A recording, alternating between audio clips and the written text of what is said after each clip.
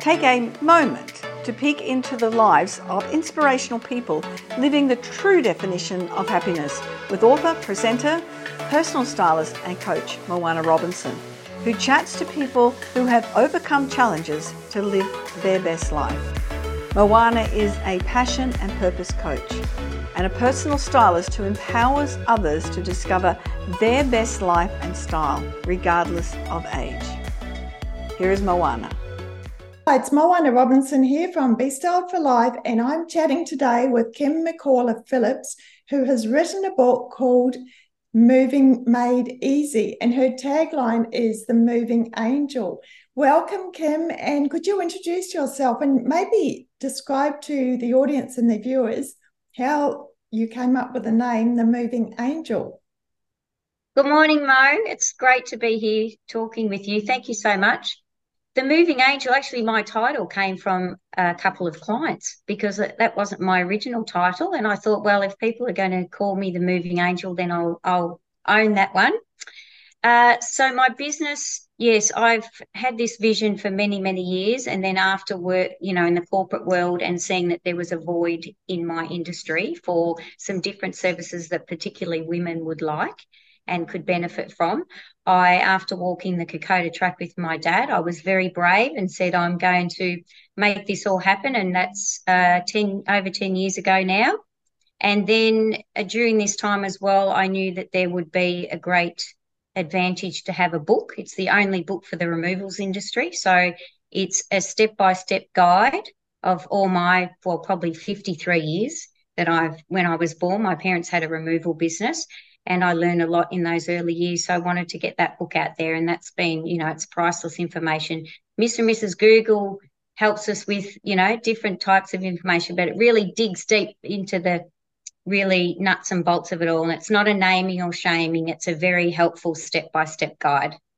Yeah, I've read your book. I've got some copies of it here that you left with me. And it's very, very helpful for people, even if you're not moving. I just find it helpful for a lot of the tips, or if you've got a friend that's moving, just to wise up on some quick tips and tricks for packing and unpacking and how to get ready for your move. And one of my favourite chapters is chapter 4, because it's all about downsizing and decluttering. And that's a good thing. Whether you're moving or not, it's good to do downsize, declutter. You're often cleaning out and things, and there's others in our group that, 80-20 rule, 80% of the time we only use 20% of what we have, but we have cupboards or rooms to put it in, so we keep it, or storage sheds some people have. Oh, definitely, definitely. And it's really fascinating. I've always found it fascinating that, as you say, since you've been born, you've been in the moving industry because your parents had that sort of business right from the start, didn't they? They did. My parents don't, and still to this day, I don't think they really realised how entrepreneurial and so visionary they were, because they employed women way back many years ago before it was even a thing, because the removals industry still to this day is very heavily dominated by men, but they brought women in to do, help with the packing and unpacking and have a woman around when the moves were taking place. And mum and dad had the traditional style where dad was in the field, mum was in the office. So she had all that warmth and empathy for mostly the women calling up to organise the moves, which they really loved. So they were massive trailblazers many, many years ago, but I still think now they're just too humble. Oh, and it's wonderful that you're so close to your parents, and you and your husband just recently moved back to be closer to them, didn't you? And also to your daughter. Look, and that's been fabulous as well. And having my business, it's a national platform. I mean, people said that you'll never be able to do it, but as soon as someone tells me I can, I'm off and I'm doing it. I mean, back when I started my business, I'd only started it, I think, for 3 or 4 months, and then we relocated off to the Sunshine Coast. And that was really like jumping in an aeroplane, pulling the door open and flying out without a parachute and just work out how you're going to fly on the way down. That was pretty scary, and that was really brave. And at times I thought, oh, this was a silly thing to do. But I'm so glad that I've taken those huge leaps of faith. And it's interesting, I say, I'm not a risk taker, but if you look at a lot of things I've done, it's actually probably huge risk if you sat down and thought about it too much. So it's really been great to be closer not having all those distances to be with mum and dad. And they're great role models and mentors still to this day. And does your daughter live close to them? No, mum are in country Victoria still, in Wangaratta, where I was born. Yeah. Georgia's in Melbourne. She's just finished her 4 years, her double degree. Mm-hmm. And look, it's handy, being around your family, having them as close as you can, not all that distance for travel. It's priceless, isn't it? Those memories and the time together. Oh, definitely. I think you are very inspiring. This is what this podcast is all about. Women sort of get to a certain age, and in some ways they develop and they do even more than they did in their younger years. Would you agree with that? Oh, definitely, Mo. Yeah. I've noticed a lot in my time during my life, even when I was hairdressing, I left school to be a hairdresser. That was my original dream and why. And all the ladies that I worked with were all much older than me, but the wisdom and knowledge that you learn from surrounding yourself. So I've always had a lot of older friends, maybe at least a decade or even more. And I just find, and men too, I just find that you can't put old head on young shoulders, as the old saying goes. So I find that that's really powerful, and I've just been able to learn a lot from those experiences. Yeah, that's why I refer to it as the wisdom years, because you've had all that experience under your belt and older and wiser. There is a lot to that as well. Can you tell us maybe about some challenges or a challenge that you've had during your career or your life that you've struggled to get through and come out the other side? Well, there's many actually. One I can think of just in the last couple of years was becoming a published author, and you'd know because you got two amazing books that you've published. To be going through that with an injury, but also to fighting menopause. I'll use the word fighting. I think I might call myself the menopausal author because it's really interesting society, when you're growing up, but they talk about menopause. It's almost like, well, your life's over when you hit menopause. So sometimes in our minds, we take on that negativity and what's going to happen and trying to navigate that. That was really challenging. And at that particular time, I had just met yourself and the TOT group. And look, that was just so powerful for me, surrounding yourself with the right people. We're all different and in different parts of our lives, and everyone goes through things differently. It's not a one size fits all, but getting the right help from your circle, but then also externally. So I was working with a naturopath, but I can remember just starting to get into our editing phase of the book, which you know all about that. Yeah. And the publishers, and I'm doing a mentoring program as part of the publisher said, oh, well, maybe he didn't know at that time. Men sometimes they're not that interested in menopause, are they? Although they should be. We need to educate them as well and our generations coming on, because years ago they didn't talk about it, which I don't think is helping anyone. And he said, oh, well, maybe we'll just put it on hold. No, not an option. I had a plan that my book had to be released when Dad and I had walked the Kokoda track for the 10th anniversary, and there was no way it was on hold. But honestly, sometimes I don't know how I got there, because that was very challenging. But the right people, and definitely having my amazing husband and our beautiful daughter to support me, my family, and other people in some other groups, and also yourself, like you had that serious injury that you went through, and just I feel like when you feel like you can relate to people, that it's going to be okay. And yes, some days you'll have your pity party, but just don't live there, but have it and get over it. You sort of sometimes have to be like your own psychologist, don't you, to talk yourself You through. do. Okay. Yeah, you do. And if you've got friends that you trust and support people around you, family around you, that you can kind of bolster you up just on a temporary basis while you get through that difficult time, that does help a lot. But really, it does come down to your own inner strength. You're so right. You work out. I always had a plan to run a marathon. I've done 2 half marathons, so I'm pretty much saying my book is my marathon. I still have it's not a top goal to run a marathon. I might one day. I haven't given up on that, but you do have to find some real, a lot of people say, and you would have it too, I'd love to publish a book. Not many people ever do it. And now that I've lived and breathed it, I can see why. You need a lot of resilience. You Yeah. need a lot of mental strength And, there's some physical part of it there. But I think if you have lived through challenges, if you want something, you just find a way, Mo, to make it happen, whether that be from internally or externally. Yeah. And I think making that declaration, I am writing a book, it's like the goal setting. When you have the I am statements, when you actually declare that you're writing a book, then you become accountable to all the people you've announced that you're writing a book to. And they all say, how's that book coming along? So you have to finish that book. It's good in a way to tell people that you're writing a book, because then you want to finish it. Especially if you have pre-sales. Did you have any pre-sales before you published? No, we didn't do the pre-sale option. Yeah, that was a good incentive for me, because I had already pre-sold the book to some people, and I thought, well, I've got to get it finished. Didn't want to let anyone down. Yeah, no matter what was going on in my life. So, the injury that you had, that was when you were working, wasn't it?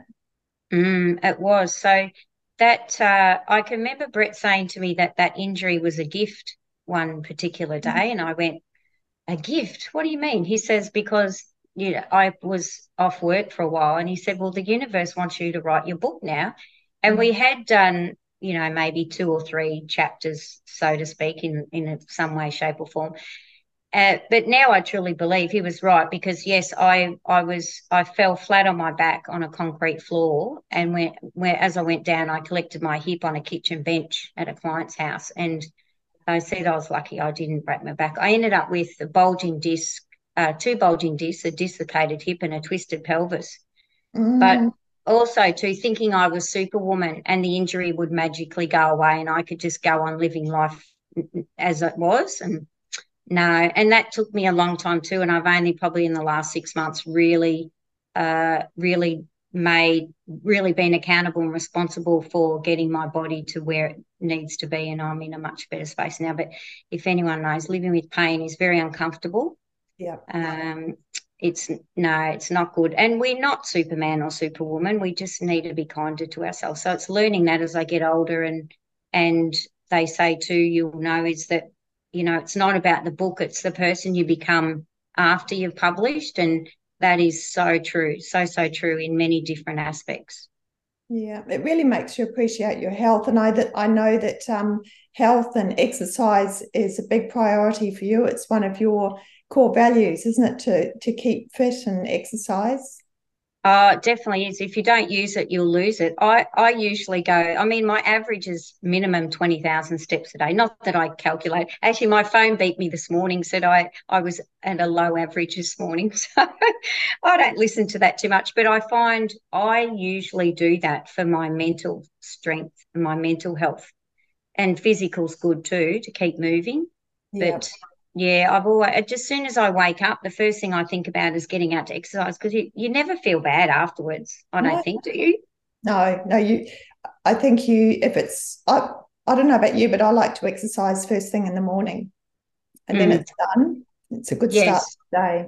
Yeah. It's your mojo. It gets you going mentally and physically, and I feel so much more energized and invigorated. People say I'm too tired to exercise, but no, even the days when I might think I won't, and most days sometimes will have one day a week where I'll just go for a shorter walk or don't do something so physical. But yeah, you actually get energy from it. But then you have to fuel your body with the right amount of fuel to the right food. Like overeating and undereating, it's bad relationship with food, whichever way you look at it. And that's one thing that I've had to learn during menopause as well. I don't think there's enough education around that. Is that I get busy, and sometimes when people are busy or stressed, their tummy turns on. They got to eat, and they're eating for self whatever.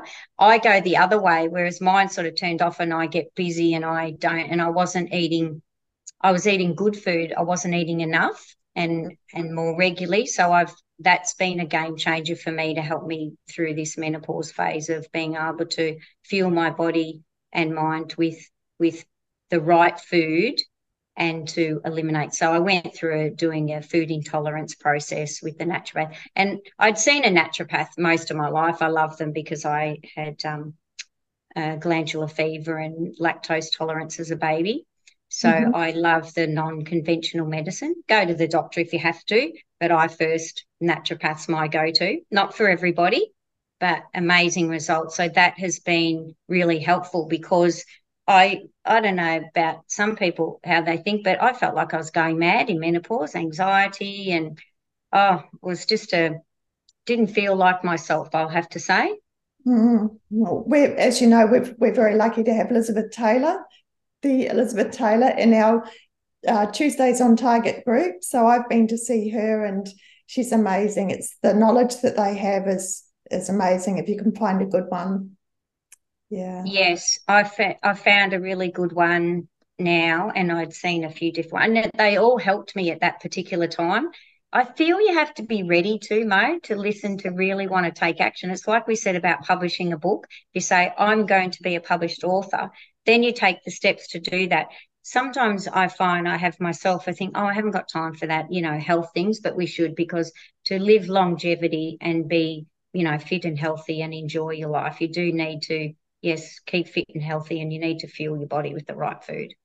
Well, it's not, the old saying that it's not until you have bad health that you appreciate good health, and it's not until you lose money that you appreciate having some more comfort and finances and things like that. So it's when you have the lack, then that becomes very high on your priority. To health is number one. There's not much you can do without it. So yeah. No, you can't go and buy it either, once it's gone. But it's probably more educating around what we do in our 20s and 30s, or even into our 40s, is it comes back to bite us later. So, but I mean, you want to have fun, enjoy yourself, but it's like balancing, isn't it? Yes. What would you say was, apart from your family, was the best way that you overcame that challenge of your injury and menopause, apart from getting healthy and getting some good health advice? I feel accepting that you've got an injury and it's not a magic. There's no quick fix. They say back's a really hard one and it takes a lot of time. It's coming to terms with the injury. Okay, I've got it. Now let's work out a plan and who's going to help me to get there. And I had tried a few different things, and at different times those things were really beneficial. But we change, as we know, as we go through the next phase of that recovery. And I really feel accepted. Same as with menopause, accepting, okay, well, you're in it. And then, okay, who's going to help me to get there? And I just sort of reverted back to like, people have problems, like my clients, like they have problems when they don't like moving, they're stressed. So there's an opportunity to solve them, go and work it out. So Kym, instead of doing it for everyone else, take it on board and do it for yourself. Isn't that always the way? We're sometimes better at helping other people than we are at helping ourselves. And a psychologist said to me once that a definition of hell is being in denial of what is, what the situation actually is, and pretending or wishing or thinking that it was something different. And that's what creates that stress and anxiety. And he said that's a definition of real hell. If you've got a color and you're trying to say that it's white when it's really black, or the opposite, then you're never going to win. It's not going to change because you want it to be something different. So you've just got to change your thinking around it. Definitely the mindset and having the right people, because I'm really visual, and we know, over time, if you go to the physio chiropractor or something, they're just going, and I feel like at times there was just this band-aid fixing. There wasn't the right people to say, this is what's going on, this is what you need to do to achieve the outcomes. You just felt like you were on a hamster on a wheel. Does that make sense? Yeah. So you really have to, and it's not a one size fits all, but then also mentally accepting that that's where your body is at that time. And then once you've done that, well, then it's much easier to navigate the rest of it. But getting, someone explaining things. Like I had my client last week, I'm working on Love's Sunshine Coast at the moment. Something asked me, and I could see when I looked. But then if you break it all down into more perhaps simplified terms and don't talk up here too logistically, that maybe some of my other team will understand, is then being able to explain why and how, and then the outcome that comes with that. Yes. Yep. So true. So true.